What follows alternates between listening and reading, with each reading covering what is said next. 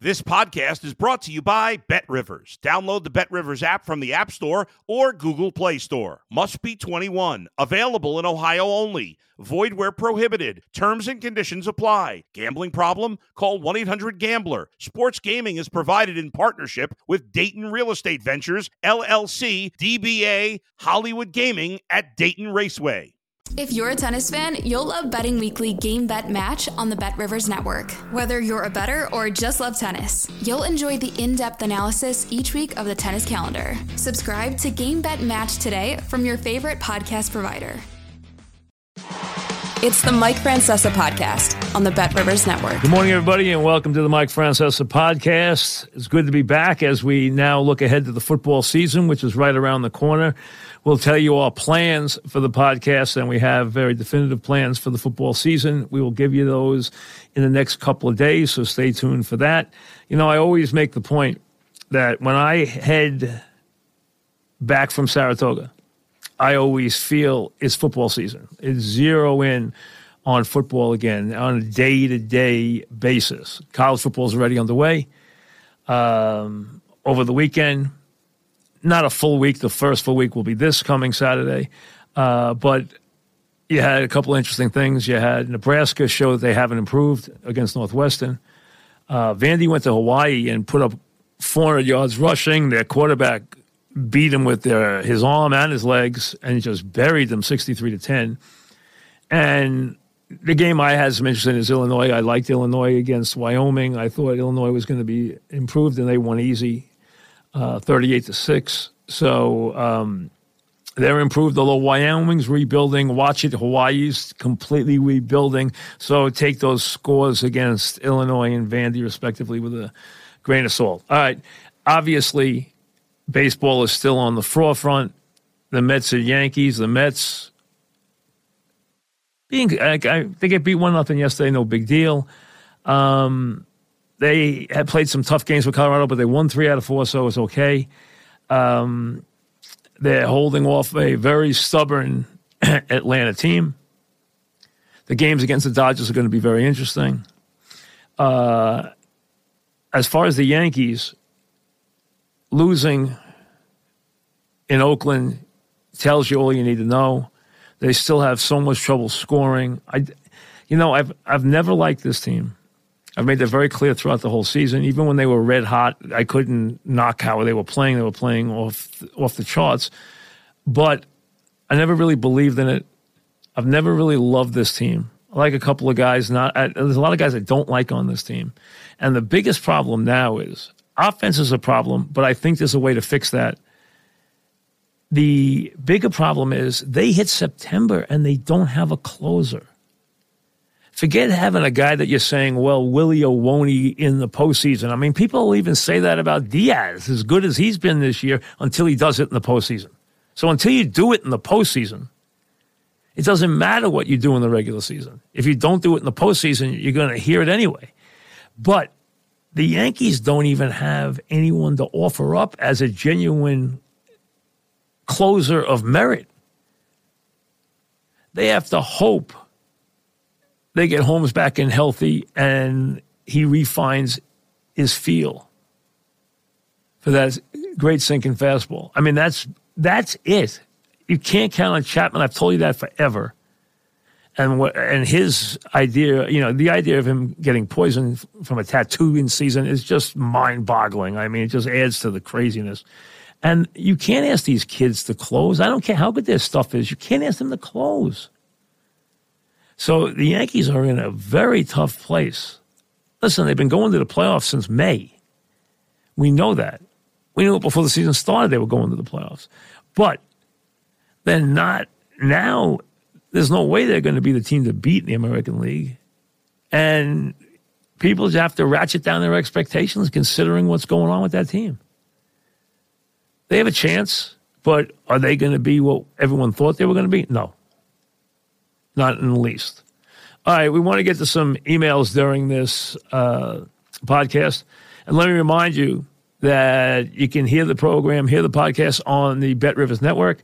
BetRivers in New York. BetRivers for all your gambling needs in New Jersey. Play Sugar House still in Connecticut, but Bet Rivers now in New Jersey as well as New York, and they continue to grow and they continue to expand and they continue to bring you more and more.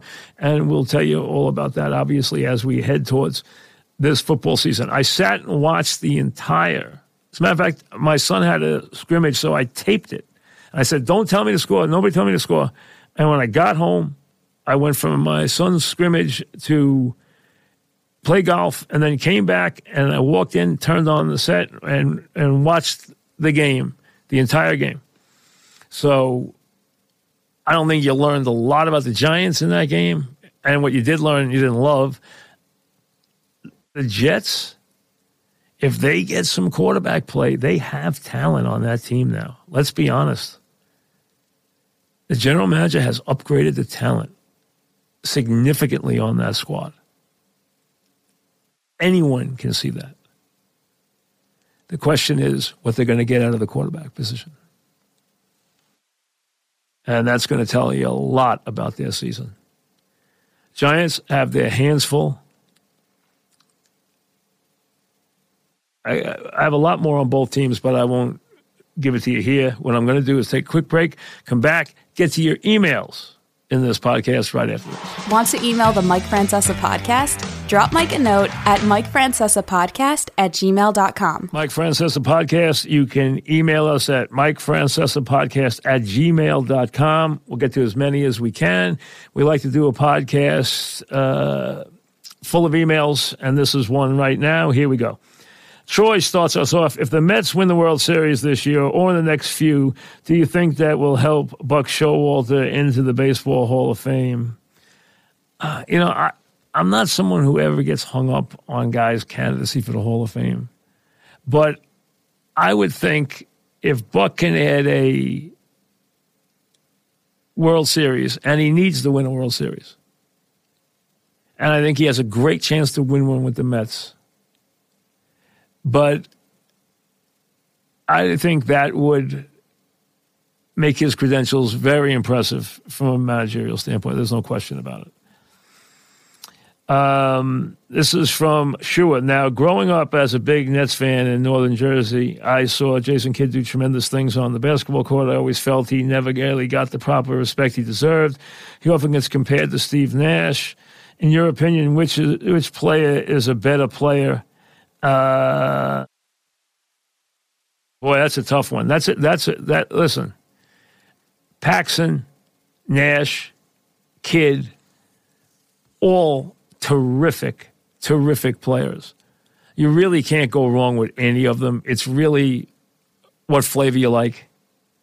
What exactly do you want your point guard to do?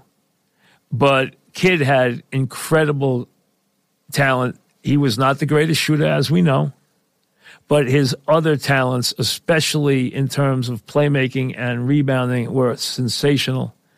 And he was a tremendous player, as were the other guys that mentioned there. So I can't put a knock on any of those guys. Louis Mails, I agree with your assessment of Tim Duncan as the most underrated player. Somebody asked me, of the last 50 years in any sport, the most underrated player. I gave it some thought for a while, and the guy I came up with was, I think, Tim Duncan, because he was incredibly brilliant and never treated like incredibly brilliant. He deserved to be treated with the best of the best. And I think the fact he was in San Antonio, the fact he had a very bland game and a very bland personality, not a lot of flair, despite how good he was. He was, in essence, the big fundamental, as Shaq always called him, but he deserves to be ranked with anybody, and that's why I said he was the most underrated. He said two others that he gave, okay? The guys he mentioned are in Tim Duncan's league. I mean, I wouldn't even mention them, so I don't think they were great choices, so I'll let it go. Seth emails, have you watched the Derek Jeter documentary? I have not watched one word of it or 1 minute of it. It really hones in on his personality and how he was and how he handled the media and his teammates. What was your relationship with Derek? My relationship with Derek was always very professional. We were not close in any way. But if I asked him for something, he did it. He did only what he had to do. So if we were going to spring training, he came on. If we were set for an interview, he did the interview. You never put him on the spot. It just wasn't the guy you did that to. Everyone stayed within the lines that he wanted everyone to stay because he established those lines very quickly in his career. And he handled the media brilliantly. I don't think there's any question about that, but I have not watched any of it, to be honest with you. Bradley emails, is there something specific and not so well known that you are particularly proud of? What is something that unexpectedly and pleasantly surprised you? Is there something you would want to do over again? Well, everybody has things they want to do over again. I mean, there's no question. None of us are perfect. So, I mean, obviously we all make mistakes. So clearly, there's many things I want to do over again. Without listing them, everyone has those, and I have plenty. What was something that unexpectedly or pleasantly surprised you? That's a good one.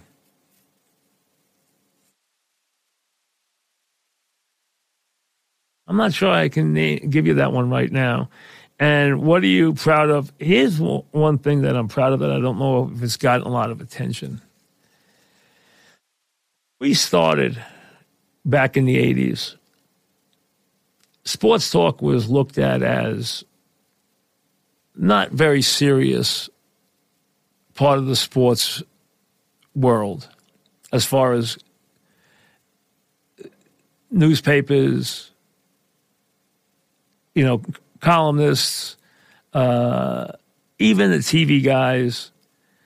Okay, people had always looked at sports talk as, a guy with a bell and a whistle who was on after 6 o'clock, who either answered trivia questions or yelled and screamed his head off and, made a clown of himself.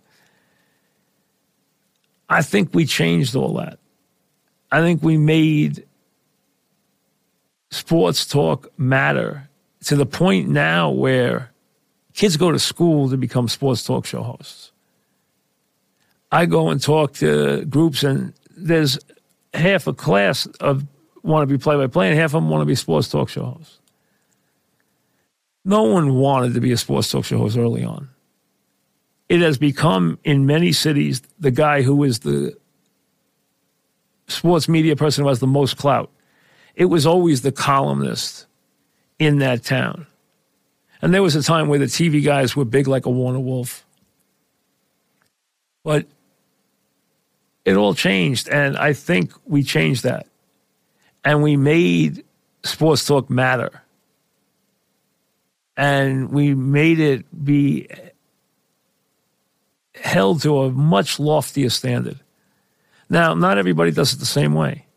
And I've never been a big guy talk person. I don't like guy talk. It's not something we subscribe to. It's not something Dog and I have ever done. It's not something we believe in. We do sports talk, not guy talk. Okay, we don't do T&A. We don't talk about girls. We don't talk about sex. We don't talk about scatological issues. We don't do that stuff. Never did. Never had to. A lot of that's an easy avenue to try and get ratings because you think, hey, everyone's interested in that stuff.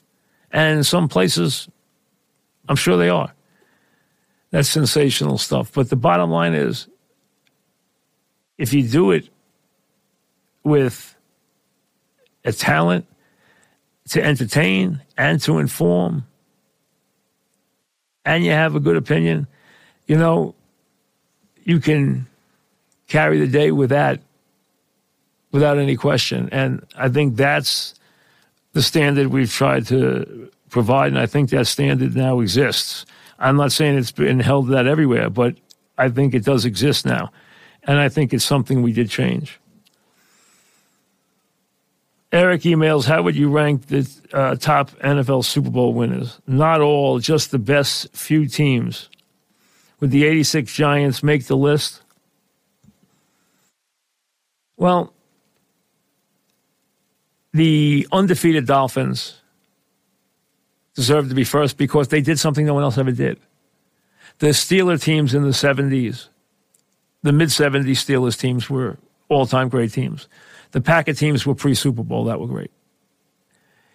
The Cowboys probably had the last dynasty. They had a great team.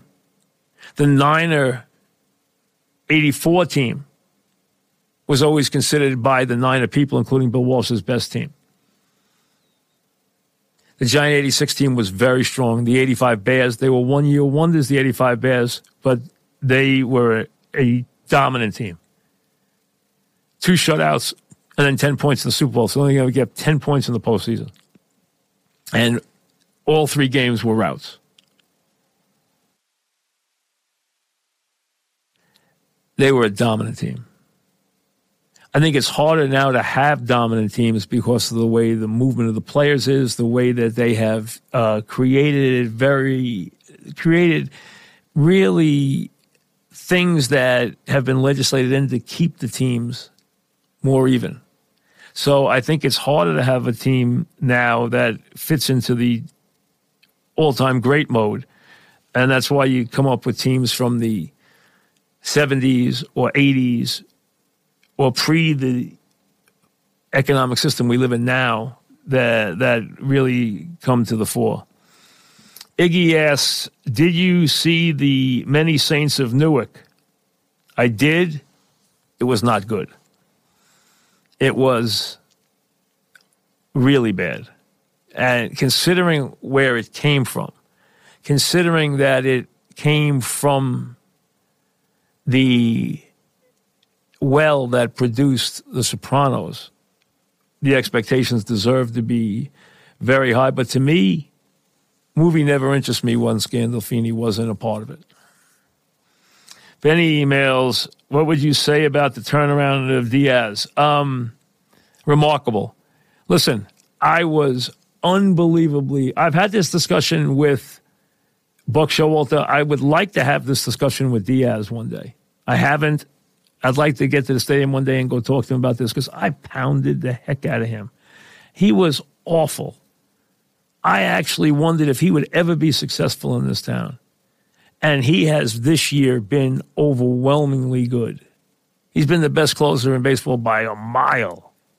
He has been virtually unhittable.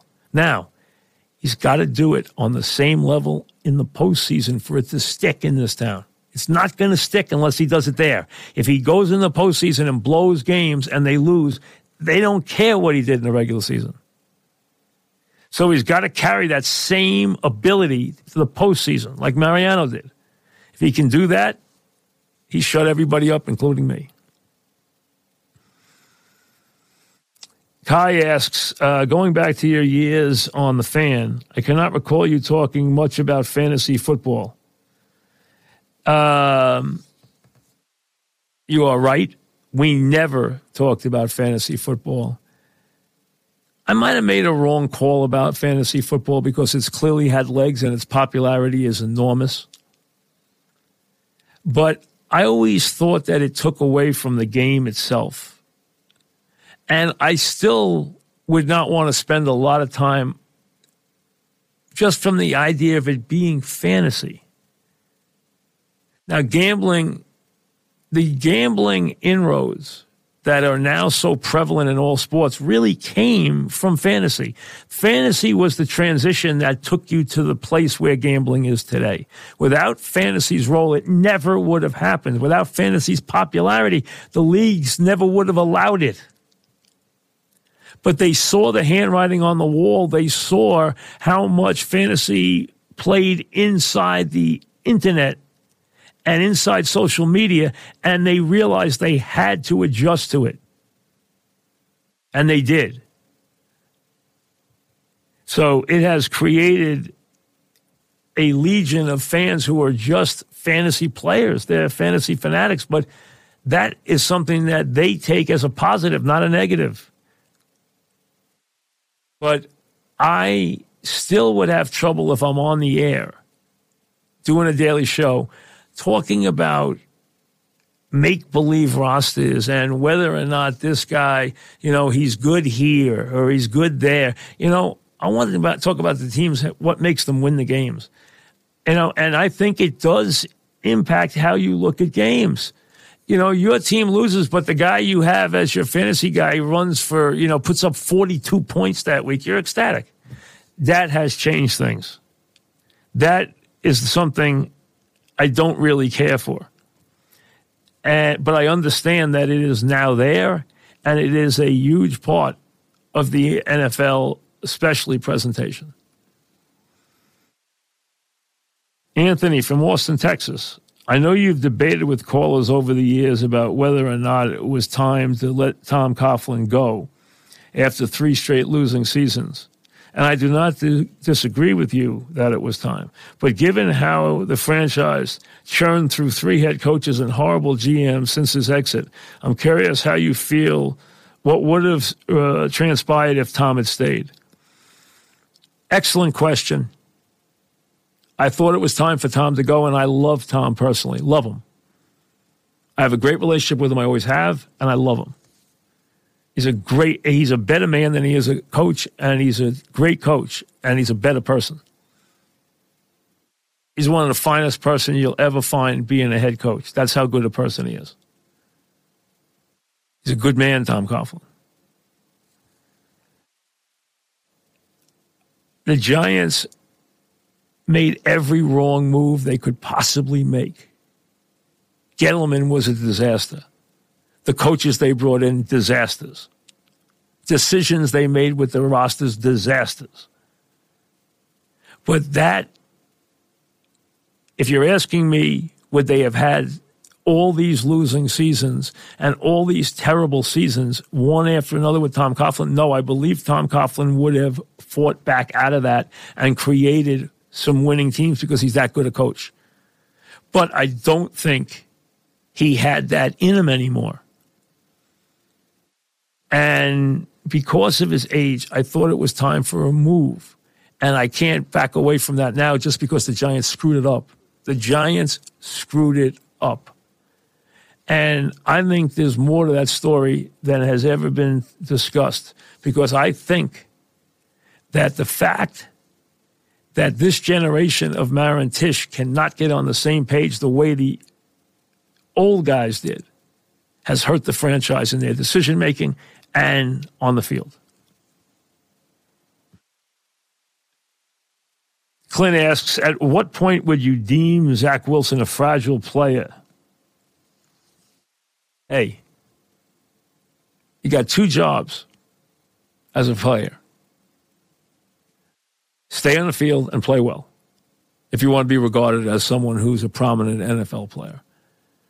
Play well and stay on the field. You can't perform if you're not healthy. And you got to stay on the field. So if you can't stay on the field, there's nothing to discuss. Now, once you've done that, now we can discuss your performance. I'm not sure how good Zach Wilson is. He's not a guy that I say automatically I know he's I need to see more from him. What I saw last year was not particularly good. I need to see more. Now, they're in a little bit of a tough spot because if Flacco plays well, and the guy, has won almost 100 games as a player, and he's had his moments. If he plays well, they're not going to take him out of the lineup until he doesn't play well. And if he keeps playing well, he's going to have the job for a while. I don't think there's any question because they need to win games this year. John emails, congrats on the 4-star Dave. What was your feeling down the stretch, and can you tell us anything about the future of Casa Creed? Is he the best horse you've ever been a part of? Well, that goes without saying, and the answer is yes. High Oak had great promise, and he still does. We'll bring him back as a 4-year-old. Unfortunately, on his way to the Derby in the Fountain of Youth, he had that terrible fall. We've been very careful with him since, and we've given him the rest of the year off. We turned him out. He hasn't had anybody on his back in 3 months. He's been turned out every day. We will bring him back as a 4-year-old and hope we have a champion. That's how good we think he is. Now he's got to prove he can run to that ability again that he showed as a 2-year-old when he dominated. As far as Casa Creed, he's just gotten better with age. He found the home sprinting, and now he did what he had to do to cross over, and that was win at a mile against Grade 1 company. And he finally did that. And I give Mott and Saez credit. I hoped, and you leave a Saez alone and let him make his decisions. You give him instructions that are in the form of what you hope is the best case scenario, but you got to let the jockey on that level make his decisions in the race, because those guys are the best. When you're dealing with a guy like Saez, you do that. I hoped he would take back and sit and just wait and make the one run. He was able to do that in a 5-horse field. He did it. It worked perfectly. And Casa didn't disappoint because he's got a great 3/8 move. His best distance is 6 furlongs. I don't think there's a horse in the country that can beat him at 6 furlongs. How long he continues this? Hey, you just hope it continues. As far as his plans, he's obviously going to the Breeders' Cup. He's eligible in the mile. He's eligible in the sprint, which is 5.5 furlongs. So we do debate the two, because if it was 6, we wouldn't debate. He'd be running in the sprint. At 5.5, we will debate it. Look at both fields, make a decision. Now, his next race is going to be the Coolmore Mile on October 8th at Keeneland. That gives him a race over the track before the Breeders' Cup. That's the plan right now. And he has been sensational. He's already, obviously, in the last 2 years, he's won 3 Grade 1s, having won the JIPA back-to-back years, and now won the 4-Star Dave. He now will be a sire. I don't think there's any question. There have been people looking at him in that regard now for the first time, because at 6 furlongs, they're not going to give you any money. At a mile, it changes things. Brilliant, brilliant horse. It would be hard to get a horse better than him. You'd have to be a Triple Crown horse to be better than him. I mean, look how many Grade 1s he's won. Look how many big races he's won. He's won, he's on his way to winning $2 million on the track. I mean, he's had just a absolutely sensational career. He's been a great, great horse for us. He really has. And, hey, there's nothing like winning a Grade 1. But when you win a Grade 1 in a race as storied as the 4-Star Dave, at a jam-packed Saratoga, there's nothing like it. That's like playing in front of 50,000 or 45,000 at Yankee Stadium. Doing it at Saratoga in a big race, on a big race day, with everyone tuned into it, with, the media up there completely absorbed in it. And the 4-Star Dave is such a big race because, 4-Star Dave went up there and, won year after year after year. He won in every different possible way. He was a remarkable horse. He became a Saratoga legend. And to win that race is obviously something very, very special. Now, the only thing that he could do to top any of this would be to win a Breeders' Cup race. If he does that, he goes to an even higher level. And his level he's at right now is very, very special. But that would take him even to another level. That's the only mountain left for him really to climb. And if he climbs that, hey, nothing would surprise me anymore with him. But, boy, he has been just a thrill machine for us. He really has. He's been very, very special. And it's been a great ride. It really has. Really has, And give my partner credit. He picked that horse out. I didn't pick that horse out. I had nothing to do with him. I came to him late. And you know what? Early on in his career, I didn't think he was a great horse. I have to admit, he's gotten better and better and better. Mott's done a brilliant job with him. And he's been handled perfectly. And give Lee credit for finding the horse and believing in the horse. Because in the beginning, I didn't. I mean, I had a lot to do with High Oak. Okay, a lot. I loved High Oak. I wanted him in the worst way.